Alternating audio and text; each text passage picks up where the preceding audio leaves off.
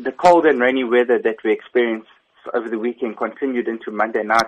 This kept paramedics busy attending to multiple cases across the province. There were several crashes across the province.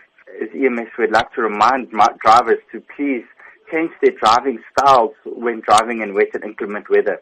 You need to decrease the speed you're traveling at, as most of the crashes that occur when it's raining are due to drivers speeding or not reducing their speed. And it's quite obvious if you just drive around when it's raining, there's some people that obviously ignore this fact and still carry on speeding around. Also, what you can do if you're driving is increase your following distance and switch your headlights on. In terms of incidents that were reported between yesterday and today, what can you tell us about that?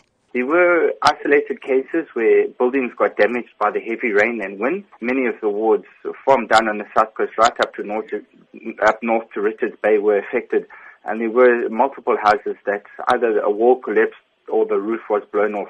Fortunately, however, no fatalities reported due to houses collapsing, but there were some injuries on Monday at about 12 o'clock. 2 children sustained serious injuries when a wall from the house that they were sitting in collapsed on top of them, and these rather large bricks fell and landed on top of them.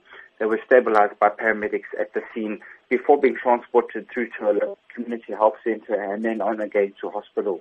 As much as weather forecasts indicate that rain is expected to stop from today onwards in various parts of Durban and surrounding areas, the rain still remains quite heavy. What are the precautionary measures for drivers, and that people should remember they should drive when they need to and stay out of the rain? Well, fortunately, from what it looks like, it has started to clear. I'm down on the KZN South Coast, and it's been bright and sunny all morning. However, reports from Durban are that it's still pouring with rain. And even once this cold snap clears up, we're guaranteed to have another at some stage. So we always need to remember that when driving motor vehicles, we do need to change our driving style. As many people have a perception that it's the actual rain itself which causes crashes, where it's not particularly the rain that causes the crashes. It just changes the circumstances. And if we don't change our driving style and technique, it can result in a crash much easier.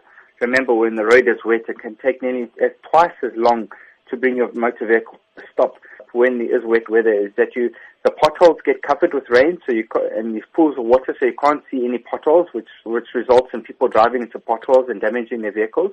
And also, you can get large pools of water on the road, which can affect driving.